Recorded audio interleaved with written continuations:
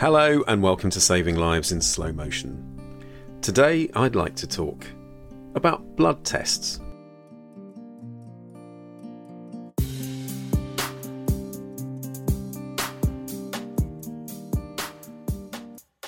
Now I'm sticking with a theme here. My last episode was on bloating because it's something that I come across quite frequently in my practice as an NHS GP.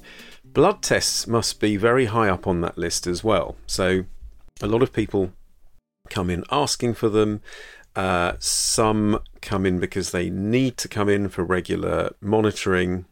And I guess out of all the things that people associate with their family doctor, their GP or their primary care provider, blood tests are right up there.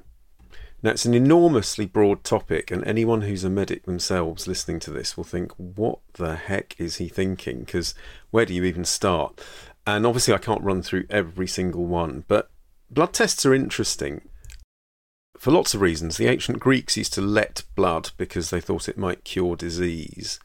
And in more recent years, in the 18th century, with the evolution of clinical chemistry, I guess, or biochemistry, and being able to use microscopes, blood testing became more useful as an adjunct to examining a patient to let you know what was going on. So very simply, the most basic blood test I think most clinicians will agree is called a full blood count, and it's made up of three components. It's actually made up of lots more, but there are three basic components. One is your hemoglobin, the second is your white cell count, and the third is your platelet count. So your hemoglobin essentially tells you how much ability you have to carry oxygen around the body. People often think of it as your iron count. It's not quite the same thing, but if you have low iron, then you might have a low hemoglobin, hence anemia. And just to give you an idea of someone who's got a low hemoglobin, if my hemoglobin is 140 and my neighbour's is 70, his or her heart will have to work twice as hard to pump blood to their tissues, and so they may have a high heart rate, for example, or feel tired, and that's what happens with anemia. So that's hemoglobin. There's a lot more to it than that, but the white cell count is the second element, and that is raised in infection. So if you get sent to hospital for something, one of the things that often is raised if you're septic or if you've got a nasty infection will be your white cell count. And the third one is your platelet count, and platelets effectively clump together and help your blood clot. So if you're bruising into your skin, as I did about 20 years ago when I was travelling through Thailand and Malaysia with dengue fever, which eats away at your platelets, something called dengue hemorrhagic fever, so I'd obviously had it twice. I had a platelet count of 10, and the normal range is about 150 to 400 or 450. So I was bleeding into my skin, pretty scary. So that's a full blood count. And when you hear that on episodes of Casualty or any kind of hospital drama in America, they call it a CBC, a complete blood count. That's what they're talking about. So in conjunction with a full blood count or a CBC or an FBC, you'll often hear people ordering U's and E's, urea and electrolytes, and this gives us a measure of someone's salts, what their kidneys are doing, and what their salt balance in their blood is like. Very useful if you're on blood pressure tablets or you're on medication that can deplete you of salt. Or if you're dehydrated. True dehydration is a chemical thing, so people often think of it as not having enough water, but actually if you're dehydrated from something like diarrhea, water will not rehydrate you. You need a mixture of salt and sugar and water. And the third sort of common blood test that's ordered along with those two are called LFTs, or liver function tests. Fascinating. And I remember years ago in my chemical pathology book struggling to come to terms with the different patterns of liver function, because one pattern means that you've got gallstones, another one means you've got liver damage or fatty liver, and really interesting. Nowadays, we tend to use them if people are on certain drugs for monitoring, like epilepsy drugs or antifungals or statins for cholesterol. And, the liver is a really important organ because it helps us effectively detoxify. And there's phase 1 and phase 2 detoxification in the liver. And occasionally you get people who have liver function tests that are slightly out, but there's no obvious reason. So they don't drink alcohol, they don't have any kind of liver disease. And that's a bit of a mystery, and I don't know whether that's because they have poor detoxification or it's genetic, or occasionally these quirks like something called Gilbert's syndrome, where people have a high bilirubin, which is like a bile breakdown product, and if you get a very high bilirubin you become jaundiced, which is when the skin starts to look yellow, and there are so many causes for that. So those are the first three basic kind of blood tests: FBC, Usinase, LFTs. And my friend Sinetra Sarkar, who was in Casualty for many years, the programme that is on, Saturday night on BBC One. Isn't it great if you're on something that's prime time? Although I'm not even sure there is such a thing anymore, because people watch what they want when they want. But she used to rehearse these so that she could sound really doctor-like. It's quite funny. Then I'd guess the next most common ones are something called HbA1c, which is a measure of what your blood glucose control's been like over a 3-month period. So really sort of how much glucose is attached to your red blood cells. And the next one, actually before I move on from HbA1c, it's an important one. We're finding more and more people are becoming pre-diabetic. And glycation generally is not a good thing, when sugar sort of levels are high. So I see a lot of people with generally achy joints, but nothing abnormal comes up on their blood test apart from the fact that they have pre-diabetes, and that's because their joints are beginning to become glycated. Just an interesting point there.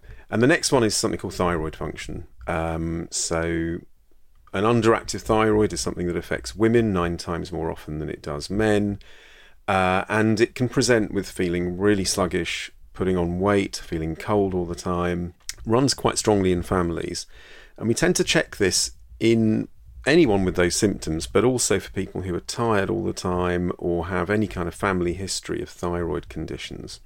Then there are what I call, not luxury blood tests, but ones that we don't always do. Maybe we should do, but it's, debatable really because of a cost implication. Vitamin B12, really important. So vitamin B12 deficiency can present in really nebulous ways and is often underdiagnosed.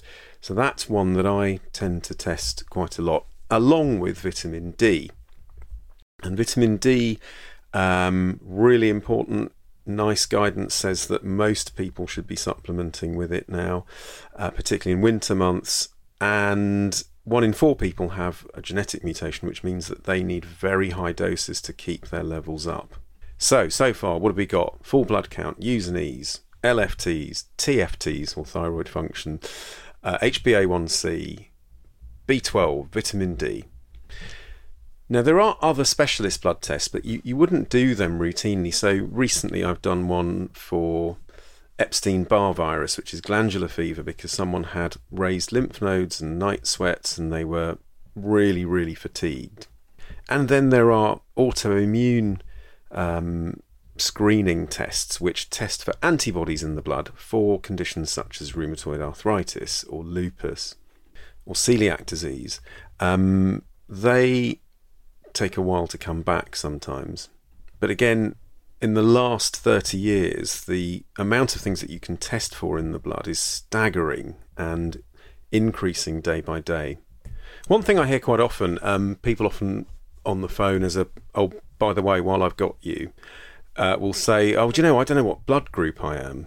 And it's funny because the only time you definitely find out is if you were very ill in hospital and needed cross-matching, so they needed to sort of group your blood to make sure they've got enough to give you if you needed a transfusion, or if you're pregnant, and that's because there is something called hemolytic disease of the newborn, which is an antibody transfusion between mum and baby, and that is something that needs to be avoided. So it's very important for that, as well as blood loss, of course, which can happen during and after delivery.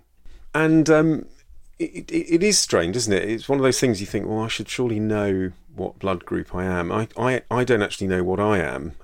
So Yeah, an interesting one, and the ethics around that are quite interesting, and whether that's something that we all have a right to know.